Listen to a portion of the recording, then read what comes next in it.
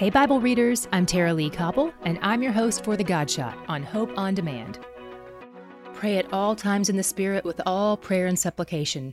To that end, keep alert with all perseverance, making supplication for all the saints.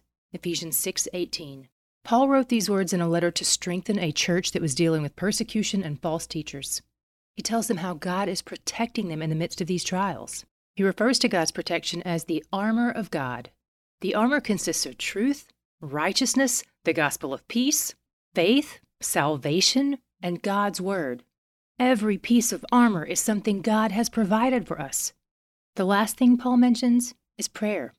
We fight back with prayer for ourselves and for other believers. Prayer is talking to God, who responds by strengthening us. So talk to him about your trials today. He's where the joy is. To hear more of The God Shot and other great podcasts, go to hopeondemand.com.